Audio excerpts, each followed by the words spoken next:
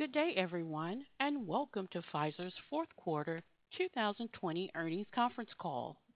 Today's call is being recorded.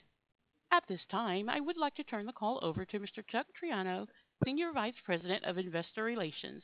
Please go ahead, sir. Thank you, operator. Good morning, everyone, and thanks for joining us today to review Pfizer's fourth quarter and full year 2020 financial results, our 2021 financial guidance, as well as other relevant business topics.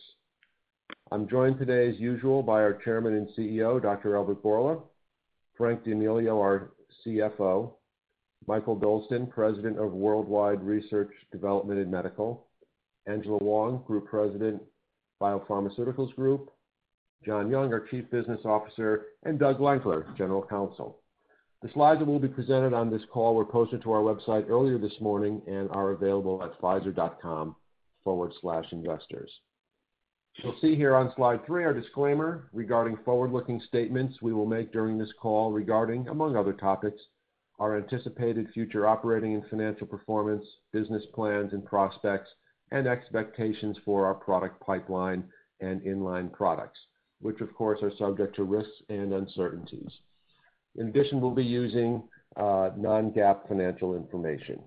Additional information regarding forward-looking statements and our non-GAAP financial measures is available in our earnings release, including under the disclosure notice section and under risk factors in our SEC forms 10-K and 10-Q.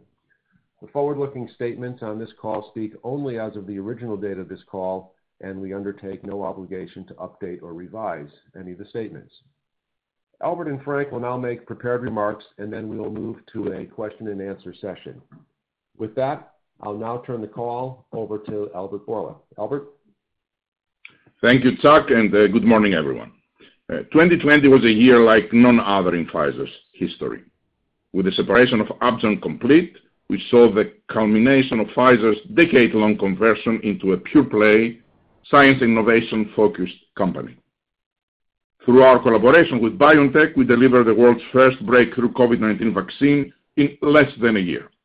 And by harnessing the power of a variety of digital capabilities, we made sure that despite the lockdowns and travel restrictions, we continue to serve patients around the world who rely on our medicines and vaccines.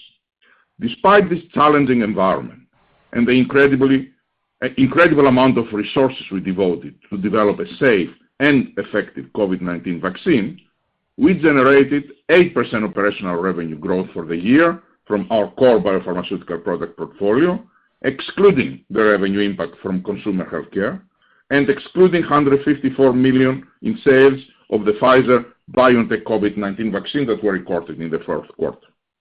Keep in mind that this 8% operation growth includes a negative 2% impact due to the slowdown in macroeconomic and healthcare activity resulting from the pandemic. This operational growth was driven primarily by continued strong performances from Vyndaqel, Vyndamax, Eliquis, oncology biosimilars, Ibrance, Prevnar 13 outside the U.S., Inlyta, Xeljanz, and Xtandi. So basically, all the growth drivers contribute significantly. Full year adjusted diluted EPS was 2.22, up 20% operationally from 2019. I would like to point out that revenues and expenses associated with the Upjohn business have been recategorized as discontinued operations and excluded from our adjusted results. So overall, we had a strong year, which positions us well as we begin to operate as one global, focused biopharmaceutical company, which I have envisioned for the past several years. Let me start with a discussion of some of our key growth drivers. Vyndaqel and Vyndamax generated revenues of $1.3 billion in 2020, up 170% operationally. Our disease education efforts continue to support appropriate diagnosis, increasing diagnosis rate to move the 21% at the end of the fourth quarter, as compared with approximately 2% before we launched, from 2 to 21. As of December 31st, more than 20,500 patients have been diagnosed, more than 40,500 patients have received prescription, and more than 8,500 patients have received the drug, including patients who receive the drug at no cost through our patient assistance programs. We continue to see a recovery in new diagnoses since Q3 and a gradual rebound in new patient starts. With the current resurgence of COVID-19, however, we are seeing varying levels of regional lockdowns that could impact this recovery. Eliquis delivered another strong performance in 2020, with revenues up 18% operationally to $4.9 billion for the year.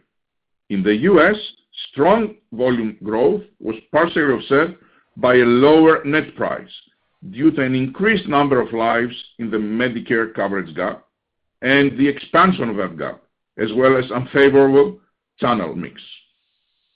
Revenues from our global biosimilars product portfolio grew 68% operationally and totaled approximately $1.5 billion for the full year 2020, making them a meaningful contributor to our growth.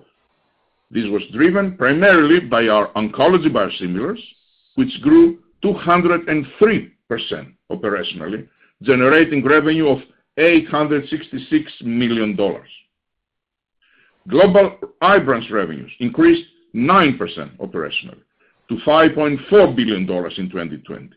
Ibrance continues to be a leader in the CDK4/6 inhibitor class for metastatic breast cancer. In fact, 8 out of 10 first-line HR-positive, HER2-negative metastatic breast cancer patients in the U.S. who are prescribed a CDK4/6 inhibitor receive Ibrance. This is a testament to the continued benefit Ibrance delivers to patients with its compelling safety and efficacy profile. Based on the continued strong prescribing patterns, Ibrance's compelling safety and efficacy profile, and more than 5 years of use in everyday clinical practice, with continued positive patients and physician experiences, we remain confident in its future performance of the metastatic setting. Global Prevnar 13 revenues were up 1% operationally to $5.9 billion in 2020. Revenues outside the U.S. grew 13% operationally in 2020, driven primarily by increased adult uptake in certain international markets, resulting from greater vaccine awareness arising from the COVID-19 pandemic. Although I should note that Prevnar 13 is indicated for the prevention of pneumonia resulting from pneumococcal bacteria, not SARS-CoV-2. Strong pediatric uptake in China also contributed to this growth. Inlyta had a strong 2020 performance, growing revenues 66% operationally. For the full year 2020, global Xeljanz revenue grew 9% operationally to $2.4 billion. The underlying prescription demand in the U.S. grew 12% in 2020 compared with 2019, outpacing the advanced therapy market by 9%. We have invested in formulary access in the U.S., which played a vital role in enabling this volume growth. Last week, we reported top-line data from a post-marketing safety study which did not meet the non-inferiority criteria for the co-primary endpoint of MACE and malignancies, excluding non-melanoma skin cancer, versus TNFi. We are continuing to analyze the secondary endpoints of the study and will discuss the full data set as well as the potential implications to labeling with the regulatory agencies. At this point, it is premature to make an assessment as to what impact this data may have on Xeljanz, but of course, patient safety remains our priority. For Xtandi, Alliance revenues for the U.S. were up 22% for the year, and when combined with our royalty income from ex-U.S. sales, totaled $1.4 billion. Xtandi new patient starts grew 12%, bolstered by the successful launch of the metastatic castration-sensitive indication, which is helping patients earlier in their disease who will benefit from a longer duration of therapy. Of course, the biggest story of 2020 for Pfizer was our work with BioNTech to develop and deliver the world's first COVID-19 vaccine authorized for use in developed markets. It took us just 248 days to get from the day we announced our plans to collaborate with BioNTech to the day we submitted to the FDA for emergency use authorization. And I couldn't be more proud of how our colleagues stepped up when the world needed us the most. Our ability to move at such extraordinary speed, while always maintaining our focus on quality and safety, was the first powerful display of what the new Pfizer is capable of. While we never imagined a pandemic of this magnitude, every action we have taken over the past several years has been to transform Pfizer into an agile scientific powerhouse capable of addressing the world's most devastating diseases like the one that happened now. The manufacturing and distribution of our COVID-19 vaccine have gone very well as well. Not only did we achieve our commitment for 2020, but as of January 31st, we had supplied 65 million doses globally, of which 29 million doses were supplied to the US government. We are continuing to work closely with the US government on our production, release, and shipping schedules to help states ensure Americans receive their first and second doses to the vaccine on time. We have provided the government with a specific forward-looking schedule so they can plan accordingly. We foresee no issues with delivering the commitments we have made and expect to deliver 200 million doses to the US by end of May, 2 months earlier than our contractual obligation. Because of the dire need to vaccinate more people, we have explored innovative plans to increase the number of doses we are able to produce globally by the end of 2021. As a result, we now believe that we can potentially deliver at least 2 billion doses in total by the end of 2021. This is based on the updated 6-dose label, continuous progress improvements and expansion at our current facilities, and contingent upon adding more suppliers as well as contract manufacturers. We are now approaching a year since the beginning of the pandemic. Based on what we have seen so far, we believe it is increasingly likely that a durable COVID-19 vaccine revenue stream, like is happening in flu, is a potential outcome for a couple of reasons. First, there likely will be a need to boost regularly to maintain high levels of vaccine-elicited immune response. Second, and maybe more important, we may need to boost to counter the threat of the emerging mutant strains we have seen with variations in the spike receptor binding domain site. Genetic mutations occur naturally during virus replication and spread. We recently announced results of in vitro studies that show that sera from people who have received our COVID-19 vaccine effectively neutralize the pseudovirus bearing the SARS-CoV-2 UK variant spike, and also neutralize engineered SARS-CoV-2s with key mutations from South Africa variant and UK variant spikes. We are encouraged by these early in vitro study findings and will continue to monitor our vaccine's effectiveness in preventing COVID-19 caused by the virus strains in circulation. We are awaiting data on neutralization of an engineered SARS-CoV-2 with a full set of mutations from the spike of the South African variant. That said, there is an increasingly probable scenario when it could become necessary within the next few years to boost COVID-19 vaccinated patients with a vaccine encoding a spike variant. One of the reasons Pfizer and BioNTech chose to utilize an mRNA platform is because of the potential for the flexibility of the technology in comparison to traditional vaccine technologies.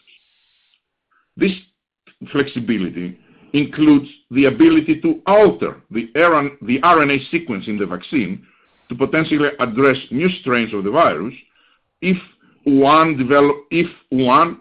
ever were to emerge, that it is not covered by the current vaccine. Of course, this requires additional development work and regulatory submissions and approvals. Pfizer and BioNTech are preparing for such a possible scenario by working closely with regulatory agencies as well as relevant scientific bodies to enable vaccine technical committees to review data and make appropriate updates to recommendations. Regarding other applications of the mRNA platform, we are advancing plans to deploy this technology for flu vaccines and may explore other opportunities to work on other viral diseases and other therapeutic applications outside infectious diseases. Turning now to our 2021 guidance, I want to share just a few thoughts as Frank will go into more detail. The midpoint of our 2020 revenue guidance range reflects 6% operational growth compared to 2020 if you exclude completely the impact of our COVID-19 vaccine. While there are signs that COVID-19 may be here for some time, which could result, as I said, in a more recurring revenue stream, we are carving out the COVID-19 vaccines revenue for now. Frank will provide some context on both our anticipated COVID-19 revenue and margins in his remarks. While the COVID-19 vaccine has created a new cash flow stream, there is no change in our capital allocation priorities. We remain focused on growth initiative and the growing dividend, though at a slower rate. Now let's turn to the pipeline, which is the engine for the new Pfizer and continues to be one of our great strengths. As discussed during last September's Investor Day meetings, we still see unappreciated potential in our pipeline, particularly in our rare disease, vaccine, and internal medicines R&D portfolios. I would like to start with highlighting the incredible improvements we have driven in our clinical success rates and how they compare with industry benchmarks. Between 2015 and 2020, our phase 2 success rates on a 5-year rolling average more than tripled from 15 to 52%, which is almost double the 2019 industry benchmark of 29%. Significantly, most of these successes are either first-in-class assets of innovations built on established mechanisms with novel scientific designs.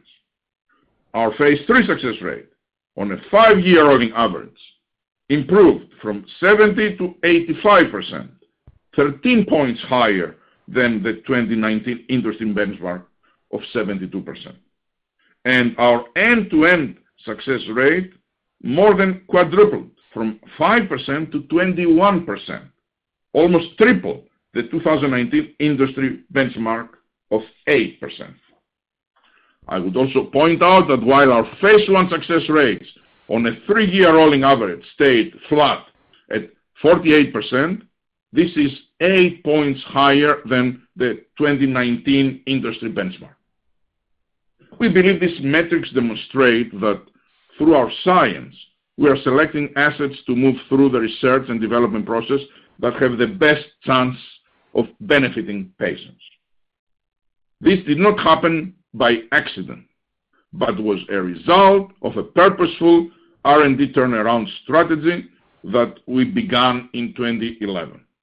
We aim to sustain these success rates, which we believe clearly demonstrate the value of our pipeline.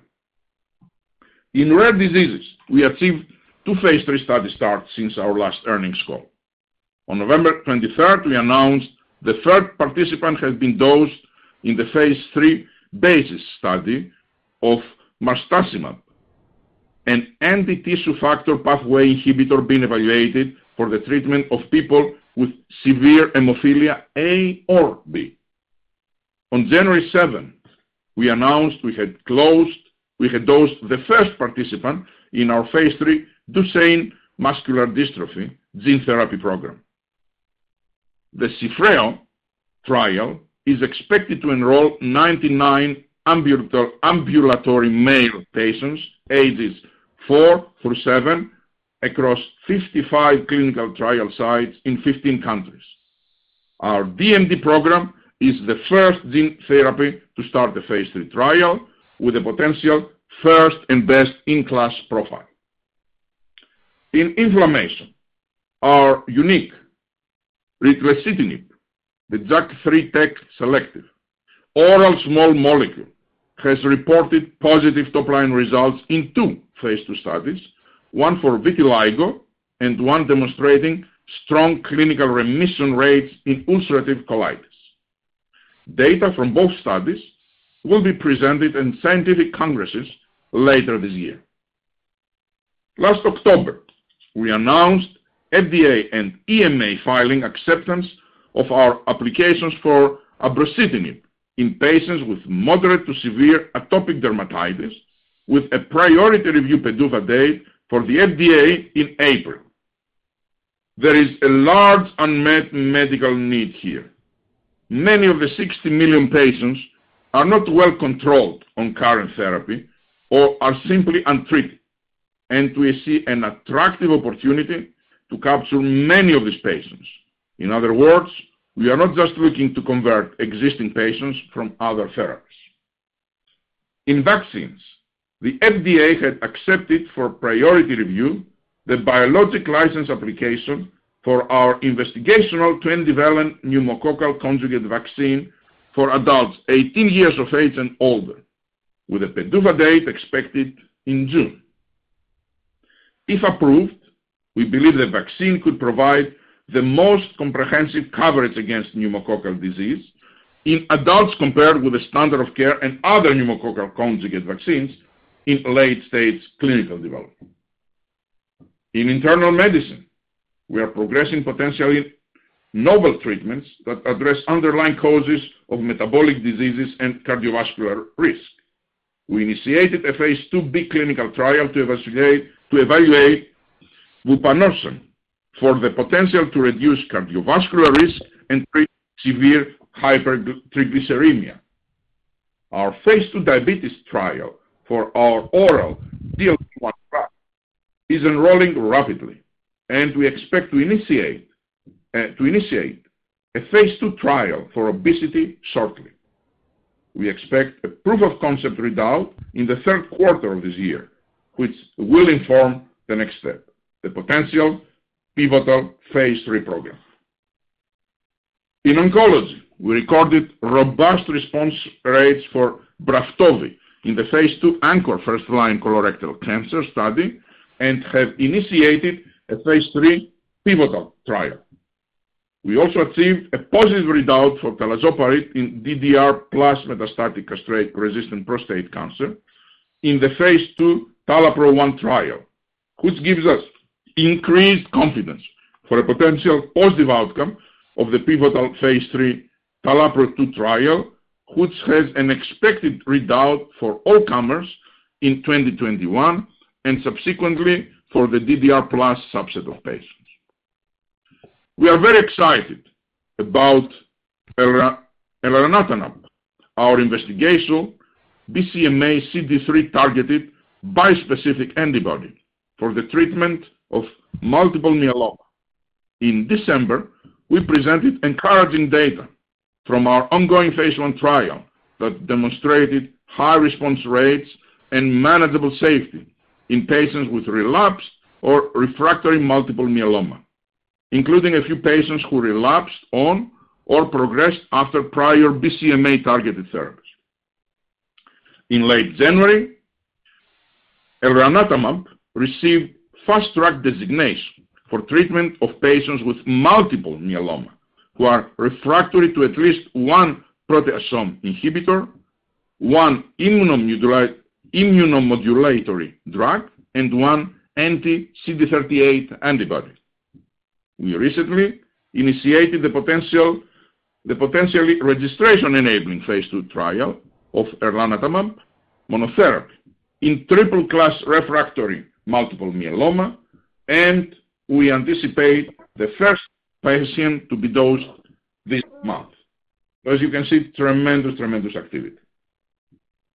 Before I close, I want to say a few words about affordability. As we have said, our breakthrough medicines and vaccines won't do anyone any good if people can't affordably access them. We believe the industry has generated a great deal of goodwill with Congress and public opinion through our COVID-19 treatment and vaccine efforts. And we hope we can build on this goodwill by working together on a solution, including making a contribution as an industry through legislation or executive action that results in lower out-of-pocket costs to patients.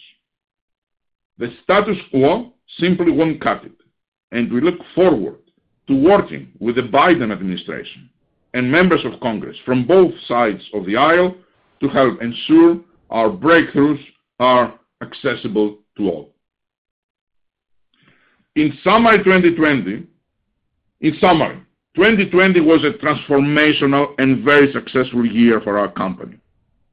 And we look forward to sustaining this momentum in 2021 and beyond. We remain focused on being nimble and investing in our R&D organization so we can build on the strong improvement in key metrics we have seen over the past 5 years. We continue to expect a revenue CAGR of at least 6% on a risk-adjusted basis through the end of 2025 and double-digit growth on the bottom line. I would note that these projections do not include any potential impact from our COVID-19 vaccine. We remain very confident in our ability to achieve these growth rates because of the strength of both our current product portfolio and our R&D pipeline. At the same time, we will continue to pursue business development opportunities with the potential to enhance our long-term growth prospects post-2025. We will focus mainly on smaller deals that fit within our current therapeutic areas, and as always, we are focused on value generations for Pfizer shareholders, not those of potential acquisition targets. Now I will turn it over to Frank to provide details on the quarter and our outlook for the remainder of 2021. Frank. Thanks, Albert. Good day, everyone. I know you've seen our release, so let me provide a few highlights regarding the financials.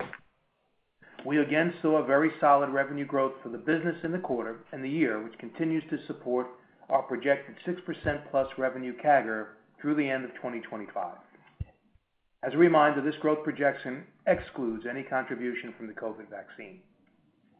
In terms of the price and volume mix for the year, if I go off of the 8% operational growth we posted, excluding consumer healthcare and the COVID vaccine, our underlying biopharmaceuticals portfolio generated 10% volume growth, offset by a negative 2% price impact, so continued very strong volume overall. Foreign exchange had a slightly positive impact on revenue in the quarter, with a 1% benefit for the full year, while for the full year we saw an overall negative impact of 1%. So 1% positive for the quarter, 1% negative for the full year. Now moving down the income statement. Adjusted gross margins were lower in the quarter, mainly due to the negative impact of foreign exchange, product mix, and unfavorable year-over-year impact of cash flow hedging on inventory and COVID-related expenses. However, it's important to note that on an annual basis, adjusted gross margin for 2020 was within 90 basis points of 2019 at around 80%.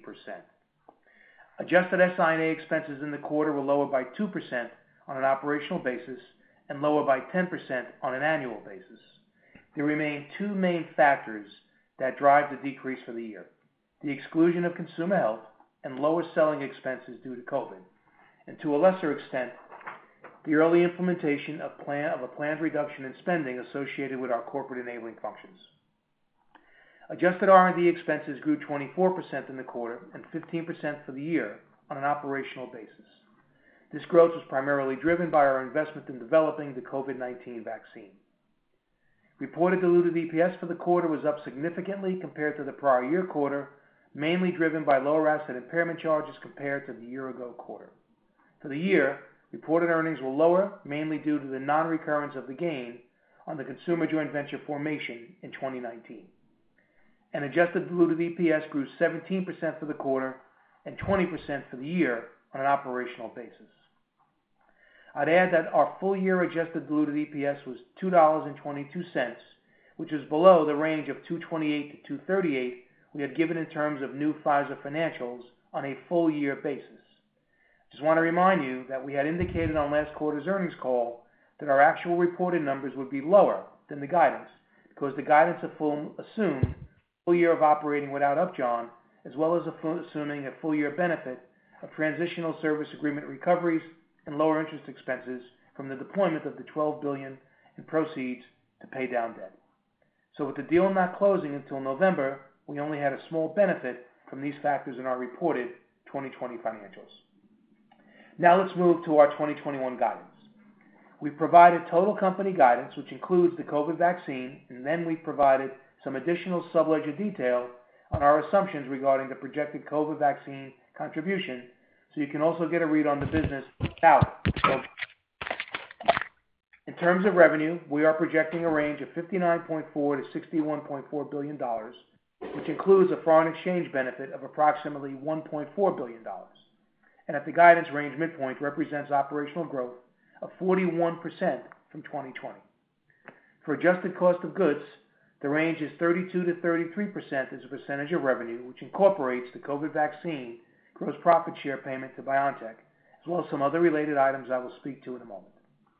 On SI&A, what we see is the impact of increased sales and marketing expense behind key growth brands, as well as for expected product launches, by our enabling function cost savings. In addition, we see growth in R&D, which follows along with our pipeline development cadence, and I note, given our clinical trial success metrics Albert referenced, we're confident about making sound R&D investments. Adjusted other income and deductions is projected at just over $2 billion of income. In addition to the usual items included here, we remind you for modeling purpose that three larger items in terms of income are our GSK Consumer Healthcare joint venture equity income, VIV dividend income, and transition service agreement recoveries, primarily related to Viatris. Working this through with our projected 15% tax rate yields an adjusted diluted EPS range of 310 to 320, or 38% operational growth at the midpoint. This range is a bit higher than what we discussed 3 weeks ago and was driven mainly by an increase in our COVID vaccine sales projections since then. Let me offer some assumptions and context on the projected COVID vaccine financial contribution and our collaboration agreement. The Pfizer-BioNTech vaccine collaboration construct is a 50-50 gross profit split. Pfizer will book the vast majority of the global collaboration revenue, except for Germany and Turkey, and we do not participate in China. We continue to expect that we can manufacture up to 2 billion doses in 2021.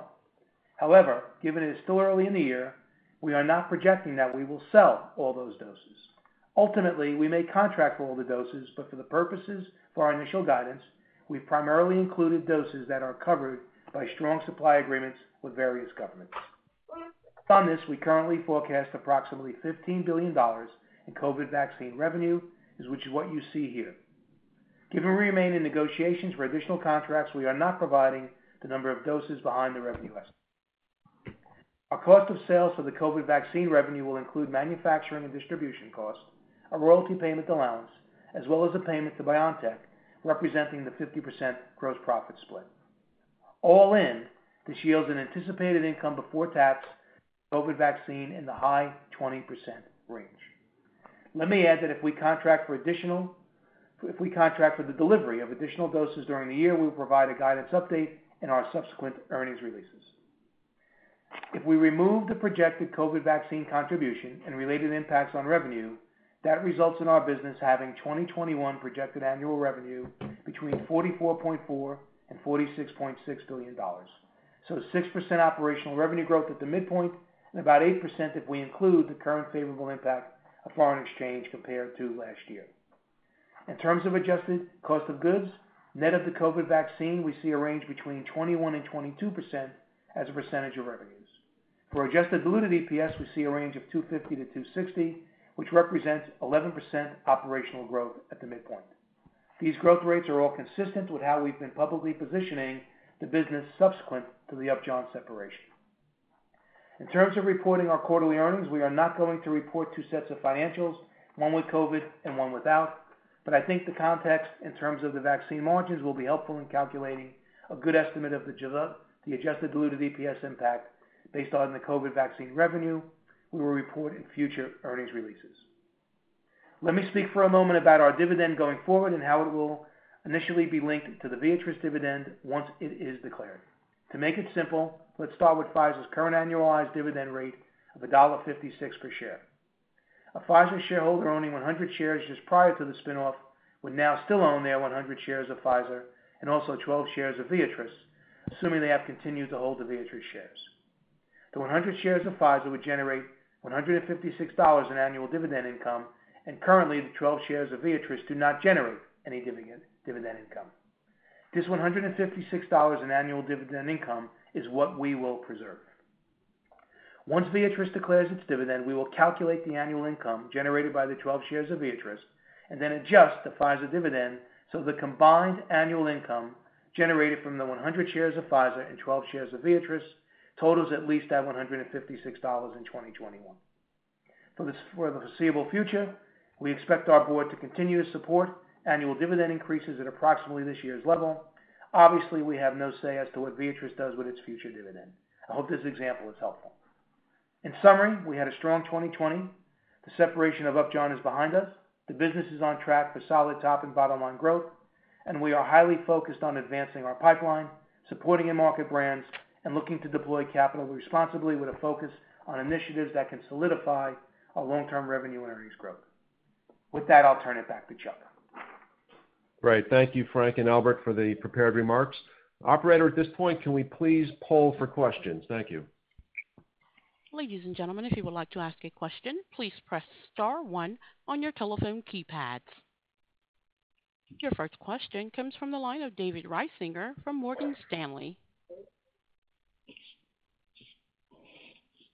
Thanks very much. First of all, congrats on the phenomenal vaccine progress and the benefits that Pfizer is driving for society. That's much appreciated by everyone on this call and beyond.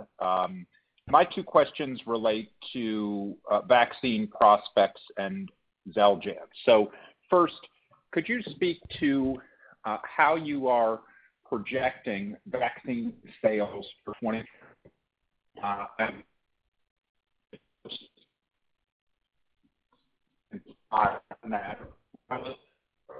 David, unfortunately, you are cutting off and I couldn't hear you. Can you repeat the question of the vaccine from the beginning? Sorry, the question is, with respect to the vaccine guidance,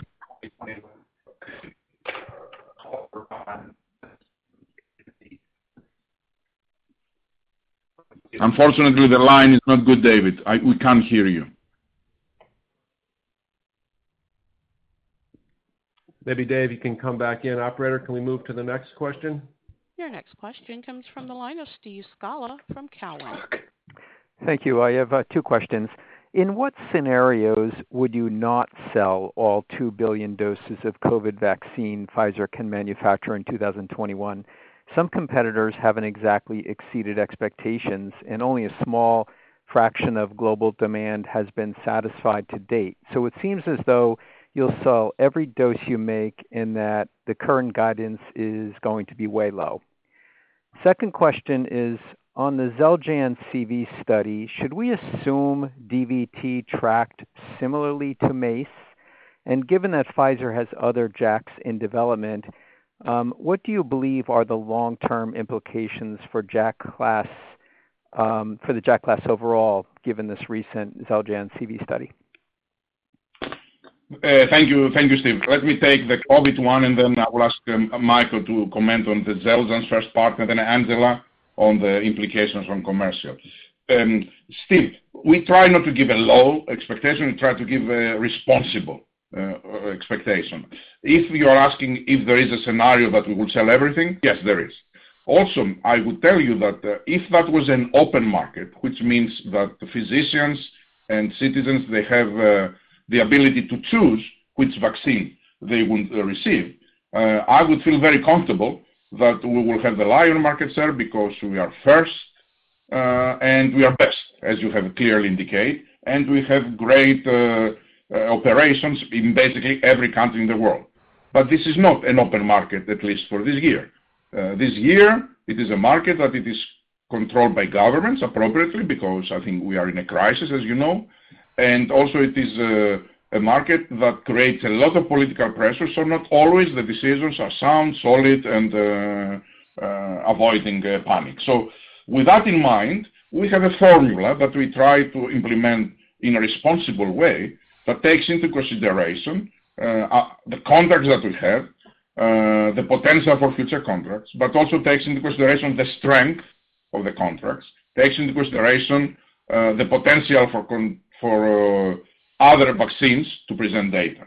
And in fact, the reason why we changed our revenue projections, which resulted in 10 cents improvement in our bottom line, it is because we did have more news from the AstraZeneca registration and the way that it is perceived in Europe. We had the news from the J&J that reported data. We have much better visibility now in the last 2 weeks on their manufacturing capabilities. All of that resulted in us increasing our projections. Clearly, there are a lot. This is a multidimensional and, let's say, challenge to have accurate projections. And clearly, we are having dynamic changes, which we will follow, and we will update our estimates as time comes. But in all honesty, I couldn't responsibly just say right out we are going to sell everything we can make, the $2 billion, when I have all this dynamic situation that it is evolving. Now, why don't we move to Michael to talk a little bit about the maze on Xeljanz, and then Angela on the revenues expectations. Yeah, thank you, Albert and Steve, for the question. As you know, the 1133 study for Xeljanz was a rather unique population with increased severe risk. Now, Xeljanz has been studied in numerous clinical trials and in the market where a large population have used it in a more general RA population or in ulcerative colitis. And in those populations, it has had a very robust efficacy to safety profile. I think RA by itself has more CV liabilities as standard RA patients, and this was a very specific subset. Now, going to other JAK inhibitors, the next generation of JAK inhibitors, such as abrocitinib in registration for atopic dermatitis, or as Albert reported, ritlecitinib, which is a unique JAK3 TEC inhibitor. Each JAK inhibitor differ by itself, and we think both of these two that I mentioned have very encouraging benefit to risk profile. And while regulatory agencies have in some instances inferred a general class label across JAKs, I think the experience will tell that abrocitinib for atopic dermatitis has a very compelling efficacy and risk profile, and ritlecitinib for alopecia that's reading out later this year, or for vitiligo and ulcerative colitis, where we have very encouraging phase 2 data, again, has a unique profile. So I don't think that we should, extend 1133 to other JAKs, and I think we also need to look at Xeljanz having a very robust profile in populations that was not the smaller version of the 1133 study. Thank you very much. Thanks, Michael. And then just building off of what Michael has said, as you know, we have a very robust data set that has been built around Xeljanz for over 7 years, 50 different clinical trials, 260,000 patients that are currently on Xeljanz, and of course, a very robust real-world data set that goes along with these 260,000 patients. So I think based on all of this, and together with the fact that we are still so early on in our understanding of the 1133 data as it pertains to Xeljanz, that we feel confident that Xeljanz will remain an important part of the treatment paradigm for RA patients and for patients with PSA and UC as well, and that it has an appropriate and favorable benefit risk profile for this sort of patient population type. And so, of course, we will share the data with you as we continue to learn more about the study. But for now, that's how we see it. And then I think you had one more question in terms of how do we think about this in terms of impact on our other JAKs. And as Michael said, scientifically, each one of these molecules are very different, and they're all being designed with a different benefit risk profile to match the different disease condition as well as the different patient types. And so I think as a result, we continue to be very confident about our JAK portfolio and the investments that we're making in each one of these. And we think that what we will be able to deliver are differentiated profiles that will be appropriate and fit for purpose for that condition and for that patient type. Thank you. Right. Thanks for the responses. Next question, please, operator. Your next question comes from the line of Greg Gilbert from Truist Securities. Thank you. Albert, it seems pretty clear that Pfizer, the stock anyway, is not getting a whole lot of credit for the COVID-19 vaccine. And whether or not you agree that that's fair, I'm curious how you expect to leverage the expertise you've built in this area into areas that investors might view as contributing more to long-term franchise value, regardless of what happens to the COVID-19 part of the story. And then a second vaccine-related question, perhaps for Angela. There's been a lot of focus on your vaccine and others about logistics and supply and coverage of variants, but it seems to me that at some point a key metric, if not the most important metric, will be how many people want to get a vaccine. So curious what your work tells you on that front and whether you plan to get involved as a company in helping drive awareness and demand at some point, or is that not really Pfizer's role to play? Thank you. Greg, thank you very much. I fully agree with you that I don't think we are receiving a lot of credit, not for the vaccines right now when you see the stock price, but mainly for our basic business and pipeline. This is a business that is growing 6% and double-digit, the bottom line excluding any COVID, and clearly deserves much, much higher multiple in this industry. The same comes even more when you speak about the COVID-19 vaccine, that I think clearly people should see much more into that. So to your question, how do we plan to use strategically this platform? I believe that the RNA technology has been proven in a glorious way that will have an impact in treating diseases, in preventing diseases in multiple applications. And I believe Pfizer has accumulated expertise and knowledge of a decade into 1 year. And also Pfizer has completed infrastructure investments that will take 5 years, again, into 1 year. So clearly, we plan to use this expertise so that we will be able to benefit more and more patients. I made some comments that within the COVID vaccine, I believe that COVID is, the dynamics in the COVID more and more indicate the potential that we will have a clearly repeated business. The reasons for that are multiple.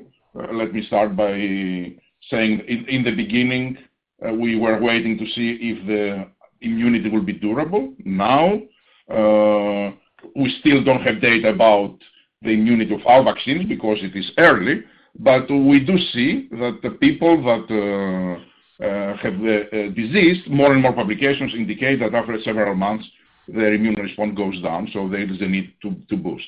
Also, there are a lot of papers that have been published that indicate even for the new variants that if you have very high level of immune responses, you are protecting against those variants in much higher level than if you have lower levels of this antibody. So that indicates that the need to boost so that you maintain much higher levels, it's there. And last but not least, it is clear that the scenario that the variants will develop in such a way that they may be escaping very effective protection from the current vaccine, which is not the case right now for us, then we will clearly preparing ourselves so that we will produce in a very speedy time. I made publicly a statement that needs to be done end-to-end in less than 100 days. to provide new booster vaccines that will protect against the new variant. So in scenarios like that, and even in scenarios that the COVID will move from a pandemic into more of a normal type of vaccination business, it is very clear that Pfizer will have a key advantage, not only because of the strength of the data, but also because we have developed significant brand equity and trust with the people when it comes to their choice. We have infrastructure and expertise that will help us. RNA is not going to provide only COVID-19 vaccines. We are accelerating our work for flu right now, and we are clearly investigating multiple other applications in other vaccines for this RNA technology or therapeutic areas. So I believe that our business excluding COVID is very robust with robust pipeline, but I think COVID has a very good chance that could completely transform the revenue and earnings trajectory of this business starting from now. And with that, I will ask Angela to comment on the question about, again, the COVID vaccine. Angela. Thanks for the question. And I think, what you're talking about is vaccine confidence, which clearly has been a big topic since the vaccine was introduced. And I'm actually really encouraged by data that we're receiving, on a routine basis that is demonstrating that vaccine confidence is indeed building, and that compared to where we were even a month ago, we've had a significant rise in interest and willingness of the public to get vaccinated. And I think a lot of this is driven, obviously, by, real-world experience by many people who are now getting the vaccine and having good experiences with them. So I think that this will continue. To your question about, what is it that we're doing to drive awareness and demand, I think, first of all, we have to understand that right now we are in a period where we are operating under an EUA, the emergency approval. So there's guardrails as it pertains to that and what it is that, we can do. For sure, we have worked very diligently with many, medical and public health societies and institutions to ensure that we are supporting education across the entire country. There recently was even a public service announcement that was launched where it had our support in conjunction with a number of patient advocacy groups to really educate and to create confidence for the public around this vaccine. In addition to that, at a more specific level, Pfizer uniquely has really supported the healthcare professional community in its vaccinations by providing a lot of training, a lot of support to ensure that confidence is gained at the vaccinator site. And actually, just to share that over 30,000 HCPs have been trained by Pfizer alone in the recent month or so to be able to confidently vaccinate people. And I think that that's also helping to create confidence. But of course, where we can get most involved and will be able to do even more is once we receive our BLA. And so we're working towards that, and we will build on the education initiatives that we already have in place, but we'll be able to amplify that even more once we have a full label. Thank you. Thanks, Angela, and good point on the BLA opening up more opportunities. Next question, please, operator. Your next question comes from the line of Terrence Flynn with Goldman Sachs. Great. Thanks so much for taking the question, and thank you for all the work you're doing again on the COVID vaccine. I was just wondering, is there an integrated system that's being set up by either the government or governments or Pfizer to monitor instances of vaccine breakthroughs and conduct sequencing? And then what factors and who will ultimately dictate when a change in the potential of the vaccine is needed to cover an emerging variant? How does a consensus emerge on that question? Thank you. Yes. Michael, would you like to take this question, please? Yeah. There are different organized at the government level efforts. In the U.S., the position of sequences, both to track new strains like the South African and Brazil, as well among unvaccinated and vaccinated, or deposited in certain databases. There is one initiative in UK. And then, of course, Pfizer has a unique collaboration in real-world evidence with the Israeli Ministers of Health, which will allow us to track first real-world evidence for our vaccine in the population. And as you may know, we are the number one to have such data that shows 92 to 95% in real-world evidence vaccine efficacy, primarily seen initially in an older population. That's harder normally to get this stunning data. And it also showed a very low 0.25 about for both 24 and 26 for first and second injection of adverse events. So really well performing in a large population of millions of individuals. And of course, they will also track if there are breakthrough infections. Now, in general, I think it has been claimed that the South African and Brazil variants are more difficult to treat, and vaccines that have lower antibody levels will have much more breakthroughs, given that the mRNA vaccines have very high antibody levels, and that was, I think, implied in Albert's answer. We expect them to be much more resistant to breakthroughs for longer time. And I think data from several labs shows that if you maintain with mRNA vaccines high antibody levels, you will actually protect very well even against those variants. And that suggests, and we are just embarking on such studies, that you could boost with the current vaccine a further time and avoid some of these breakthrough infections that were reported recently in some vaccine studies. That would be our aspiration, to demonstrate that by keeping individuals with very high titers, you can really impact, and that can be recorded, as you asked, in various systems that are now in place in many countries. And that could be a very important way to transit into a more sustained protection, sustained business model, where the monitoring allow you to plan when the next boost should happen. Great.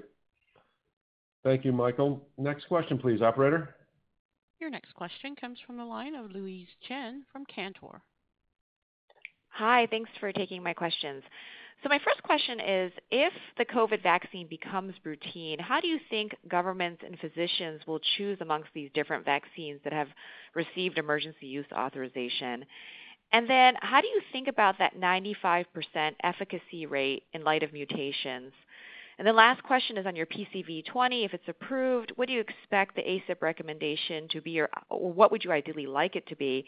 And do you think there will be any upgrade for those 65 plus due to the additional serotypes? Thank you. Thank you. Why don't we start with PCV20 and Angela, and then we can come back to COVID. Angela? Sure. So in terms of PCV20, I mean, what we believe our value there is the additional serotypes. And that in the adults, these additional serotypes are meaningful because it will give us 33% more protection against strains causing IPD in adults and 42% more protection against strains causing IPD for pediatrics. So we feel that this is very value creating and, provides us the opportunity to really bring an important option into the market that is an upgrade compared to what it is that we have today.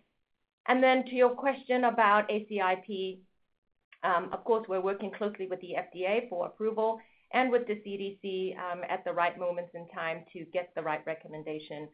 We believe that, the recommendation will be positive as it pertains to PCV20, and we look forward to working with them to achieve that.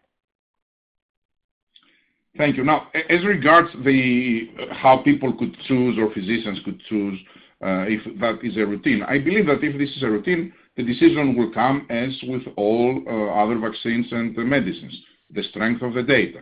I think that this is why I made before the comments that given that we are first, which means that we are vaccinating a lot of people right now with the first doses, given that we have such a strong safety and efficacy database in an open choice situation. We will get the vast majority of the share of choices. But that, I think, will come a reality likely after in 2022, when the governments do their whole vaccination scheme, and also in that year there will be ample, I believe, capacity. So volume will not be a case. Even if everyone wants to get one vaccine, I think will be enough to make this one vaccine. What about the 95% efficacy in terms of variants? I think we answered that, but Michael, maybe you want to reiterate once more why the higher the efficacy, the better is, not only for the current, but also for the variants. Yeah, very brief.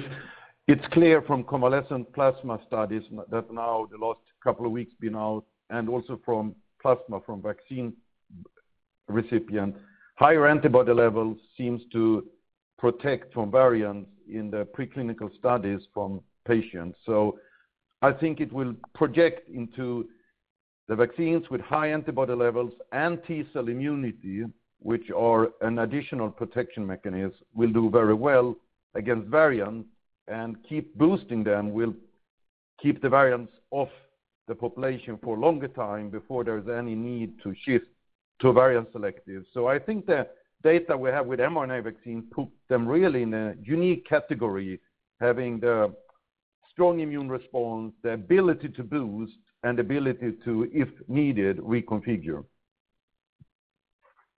Great. Thanks, Michael. Next question, please, operator.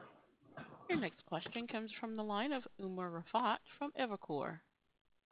Hi, guys. Thanks so much for taking my question. I want to hit up on two different topics. One, as we think about possible new vaccine for the new variants, do you guys have plans in place? Are you working on it right now? Should we anticipate some sort of phase 1 data by at some point this early summer?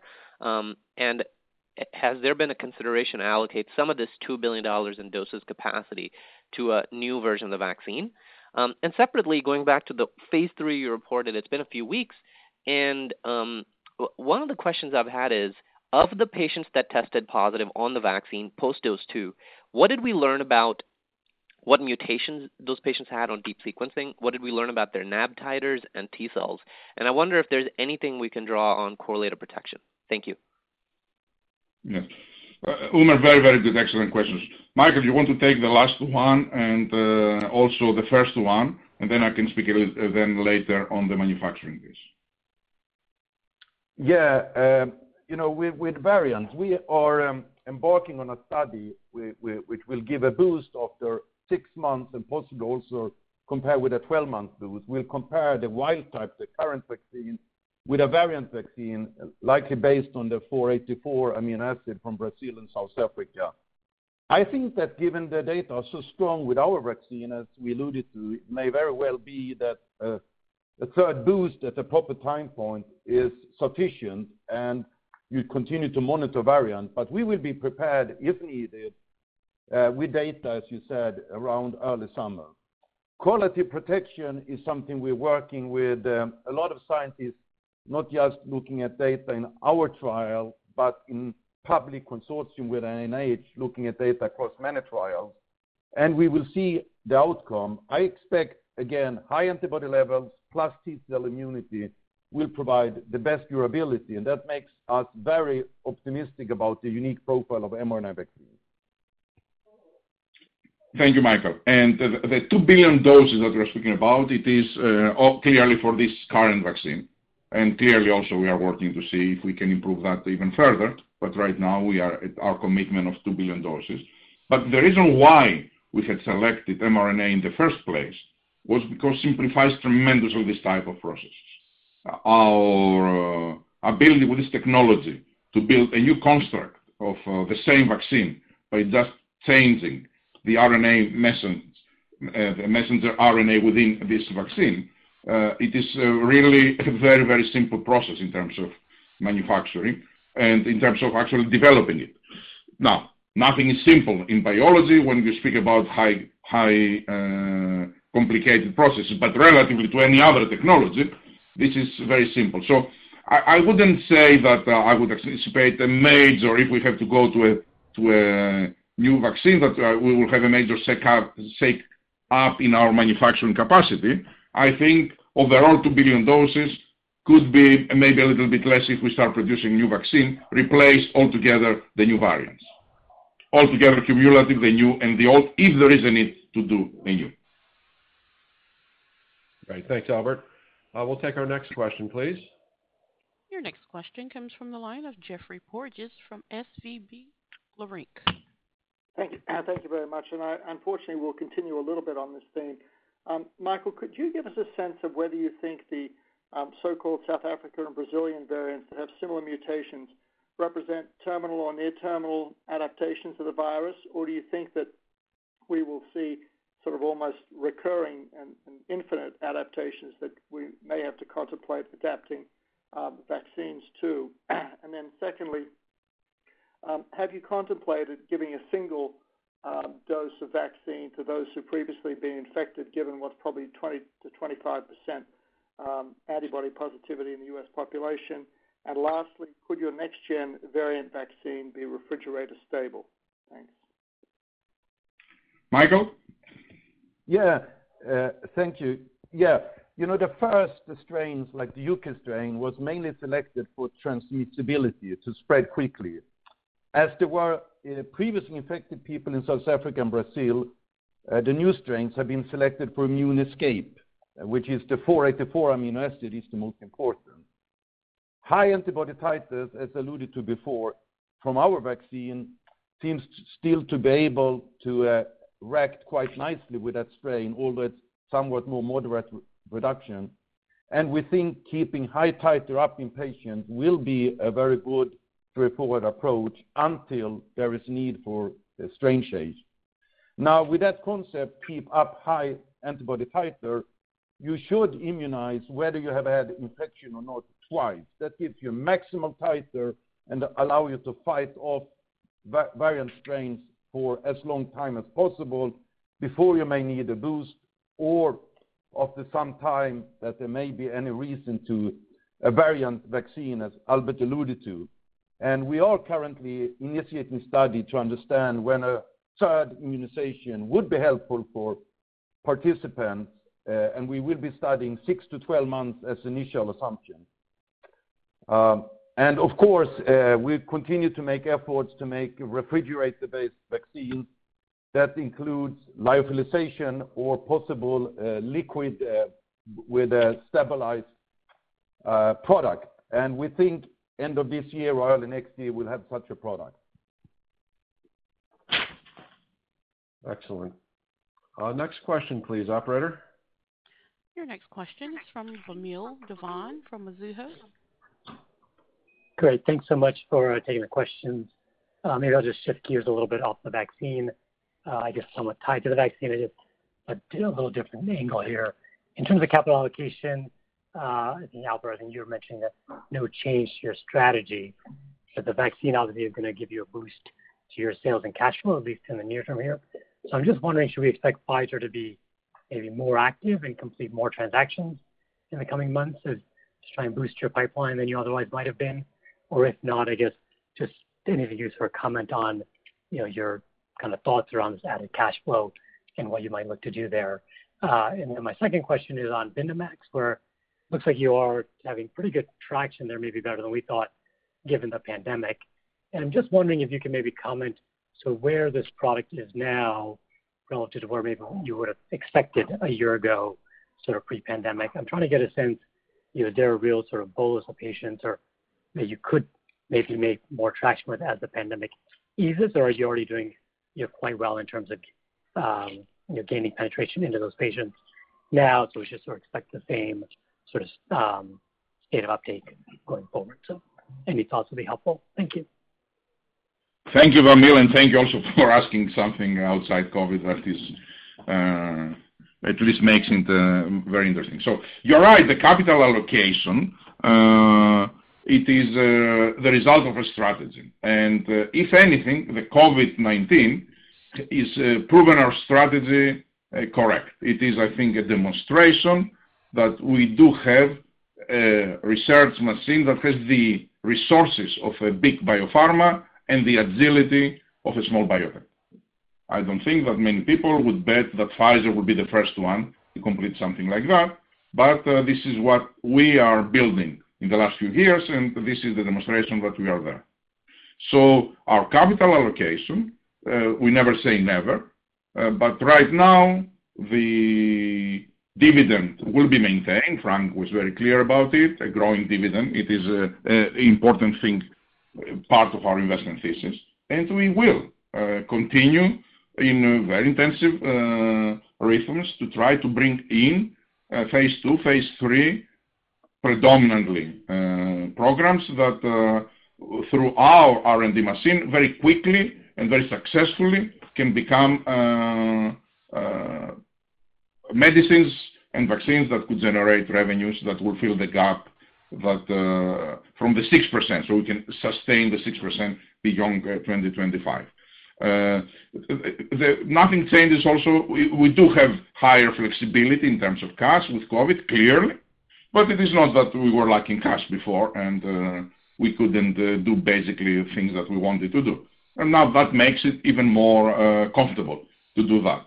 Still, I don't think because we have this comfort level, we will do things that do not respect the fact that these are shareholders' money. So we will invest them very prudently. We are not going to spend them, but we are clearly ready to take risks when needed and also clearly ready to pay a full price for things that we really want. And as I said before, we never say never. So, Angela, how do you see Vintamax evolving? Was there a bolus? Is it something that you continue growing? What is your views on that? So we have been really pleased with what we've seen with Vyndaqel, Vyndamax, and the patients that we have been able to diagnose. And I think this has gone better than we thought, actually, even with the pandemic. Currently, this last quarter, we were able to diagnose 21% of the population with ATTR-CM. And so this increase that we've seen quarter over quarter gives us a lot of confidence that our ability to diagnose and the imaging techniques that are being used, the non-invasive techniques, are working really well.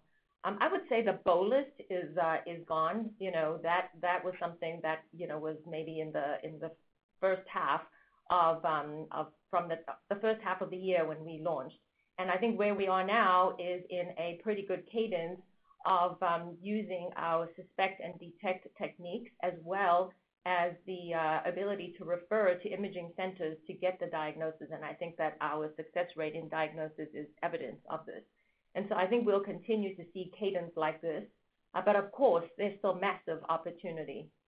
80% more patients still to be diagnosed. And so we're really focused now on using technologies and different techniques to heighten and to look and to screen, more effectively for patients. Because once we know that once we can find them, they can get diagnosed. So that's where our focus is going to continue to be in 2021. Great. Thank you, Angela and Albert, for those responses. Let's move to the next question, please. Your next question comes from Tim Anderson from Wolfe Research. Thank you. A couple of questions. On the mRNA platform, you talk about leveraging that technology in areas outside of a COVID vaccine, and I think you mentioned something like seasonal flu. I'm guessing timelines for any of those types of opportunities would be more normal, and I'm hoping you can kind of give us some idea, just a rough timeline on when Pfizer and BioNTech might launch a non-COVID mRNA vaccine product, totally unrelated to COVID-19. I'm guessing that would be something like 5 years away at a minimum, but maybe you can shed some light on that. And then second question, just on guidance for 2021 and the other income line, a big number, $2.2 billion, very much above the normal run rate for that line item. You mentioned the consumer JV and ViiV and Viatris all going into that. The only brand new piece there is Viatris. So can you just give us more details why that number goes so high in 2021? And importantly, what's the run rate for that line item beyond 2021? Thank you very much, Tim. Obviously, Frank will answer the second one, and Michael the first one. Let me also just make an introductory comment before I ask Michael to speak about flu. I believe the COVID thing has created a new normal. I don't think we are aspiring here in Pfizer to go back in the old normal of developing timelines, even if we were, as you saw before, at the top of the industry benchmarks. Right? So if COVID, why not with cancer? If COVID, why not with flu? And I think that clearly with COVID there was the collaboration of regulators that made that also possible, but it was a lot of other things that we have tested and we did differently than before. So our aspiration is that these learnings will be clearly applied to everything in our portfolio and in our pipeline. Now, with that, Michael, tell us a little bit how you see the timelines. Where are we with the flu? Yeah, thank you, Albert. I think you said it well, that the type of light speed approaches with the mRNA platform should, of course, be projected into other areas as well as flu. So, Tim, you mentioned 2025.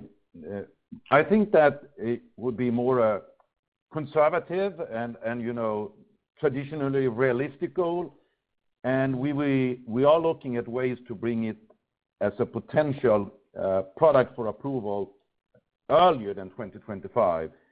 Of course, it depends on whether there are good flu seasons with cases coming along or not.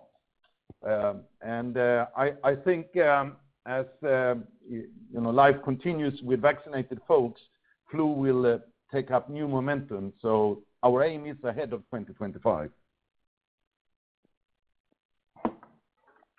Terrific. And then Albert, I'll answer on the other income question. Oh, sorry, other income. Yep. Which is, yes. So Tim, let me run the numbers first, and then I'll answer the question. So, you talked about the absolute size of the number in 2021 guidance. Remember, in 2020, our other income was about 1.5 billion in adjusted results. So it's going from about 1.5 billion to the guidance we gave, which was about 2.2 billion. The major elements in the increase are really transition service agreement recoveries, and that's primarily now as a result of closing the Viatris transaction, higher joint venture income, and then we had some pension expense benefits as well. Those are the pieces that really get us from the call it $1.5 billion in 2020 to the 2.2 billion of guidance in 2021. And then you asked about beyond 21. I think the way to think about beyond 21, just in terms of the cadence or the rhythm of that number, is the watch item for us will be what happens with the consumer joint venture relative to what GSK decides to do with their portion of that venture. Remember, we own 32% of that venture, so we'll have to see what GSK does. And obviously, depending on what they do, that could impact our other income number going forward beyond that. So that's kind of I'll call it the watch item for us in that line item. Great. Thanks, Frank. Next question, please. Your next question comes from the line of Jeff Meacham from Bank of America. Good morning, everyone. This is Jason on for Jeff. Real quickly, sorry to move back to COVID, but Frank, if you could talk a little bit about the vaccine, at least at a high level, about how the marginal contributions will change over time as manufacturing scales. I just want to get a better sense of the intermediate to longer term if COVID does ultimately transition to more of an endemic versus the pandemic.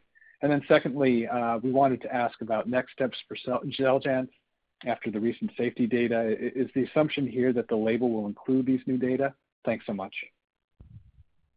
Thank you very much. Frank? Sure.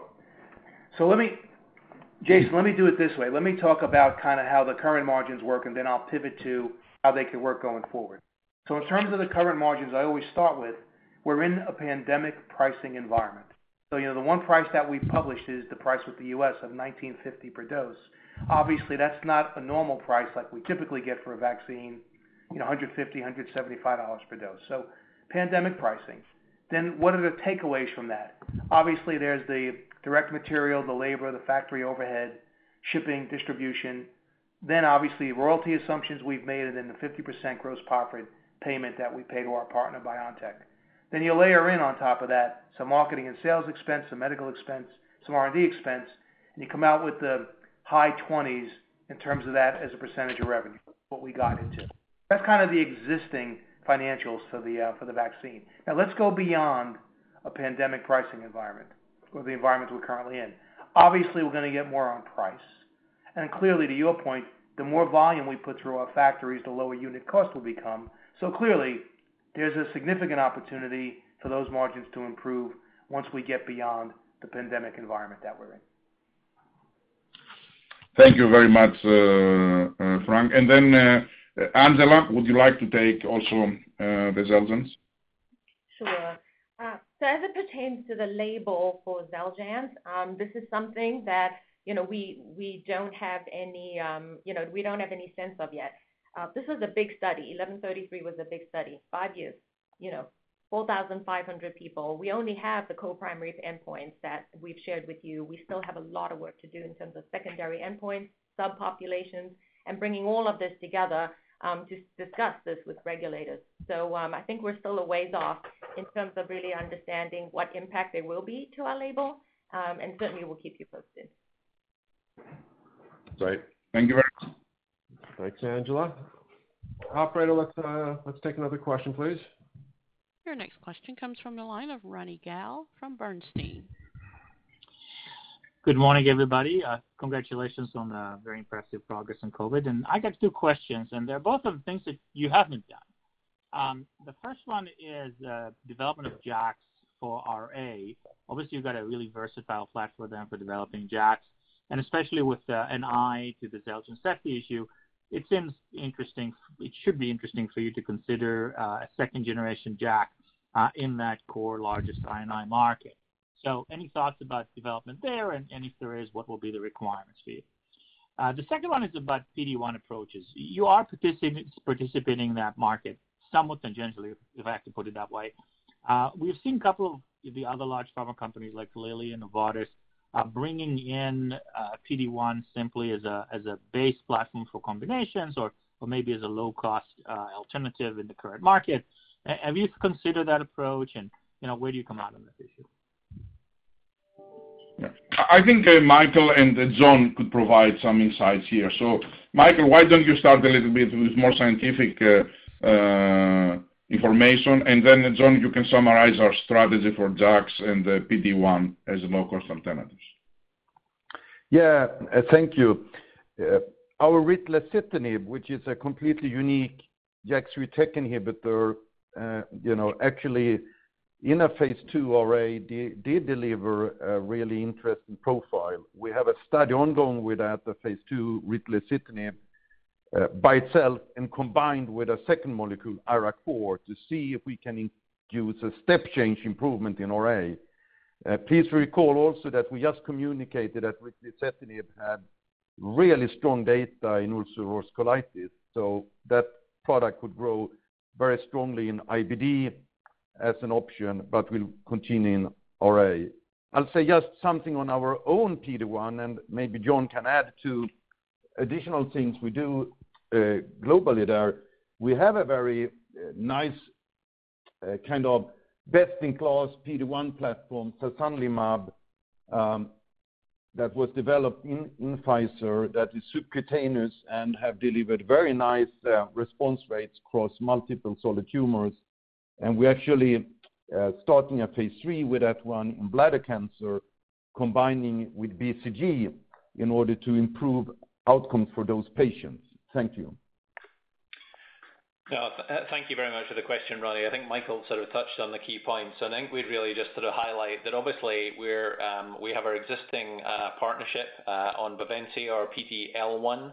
I think you saw in our release that we confirmed recent approval in Europe for a really interesting indication that could be very valuable for patients. And as Michael just said, additionally to that, with our own internal program, which is a PD-1, not a PD-L1, it's a PD-1 sasanlimab. In December, in fact, we initiated the study that Michael just mentioned. And I think the thing that we are very excited about in terms of its potential for sasanlimab is that it's a subcutaneous PD-1. We think the marketplace for more convenient PD-1s is actually still to be developed. Plainly, PD-1s, given their efficacy data across a whole range of tumors, have enormous potential to be a backbone for the long term. So we think that as that market evolves, the opportunity for a PD-1 that has effectiveness, which has been proven across multiple other compounds, but also combines significant convenience enhancements, is actually very significant. So we're very excited about sasanlimab, and we will keep you updated with progress as that program develops. Great, thanks, John. Next question, please. Your next question comes from the line of Navin Jacob from UBS. Hi, thanks so much for taking the questions. I'm squeezing me in here, but a couple questions for Frank and one for Michael, if I may. Frank, just wondering if there was any change in inventory in the U.S.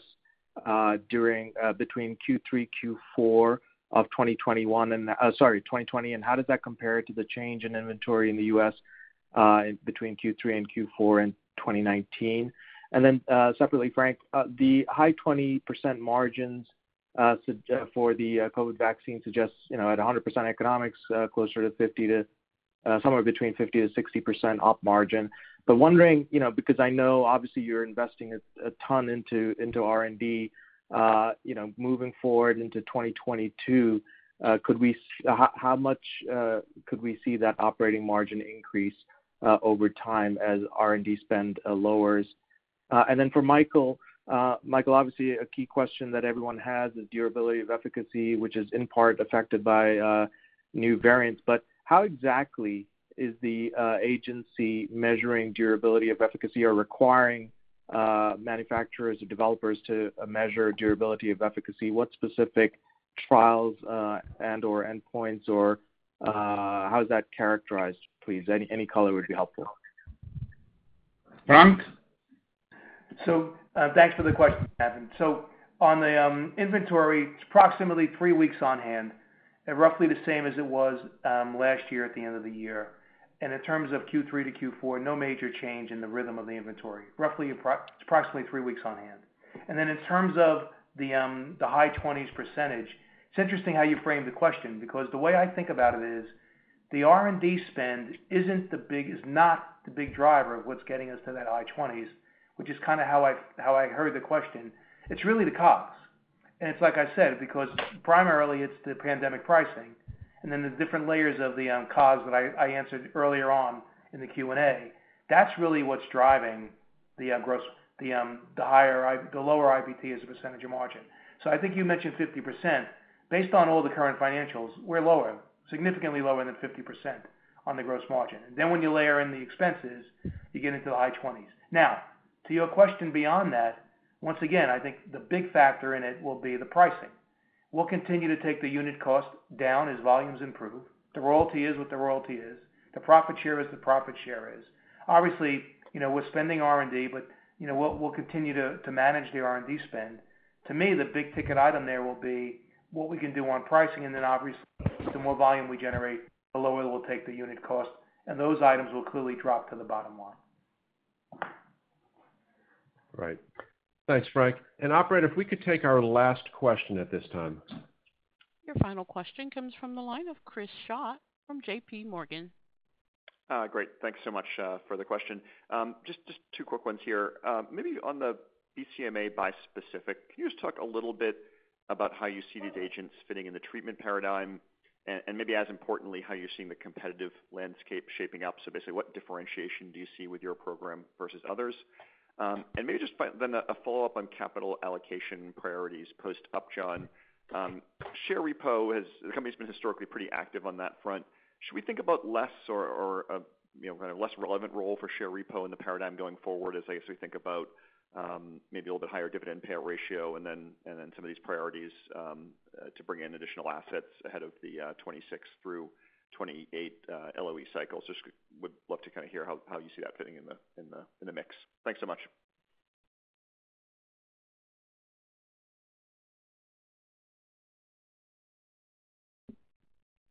Sorry, I was muted. Michael, would you like to take the first question? Yeah, BCMA or elranatamab, we're very excited about that drug.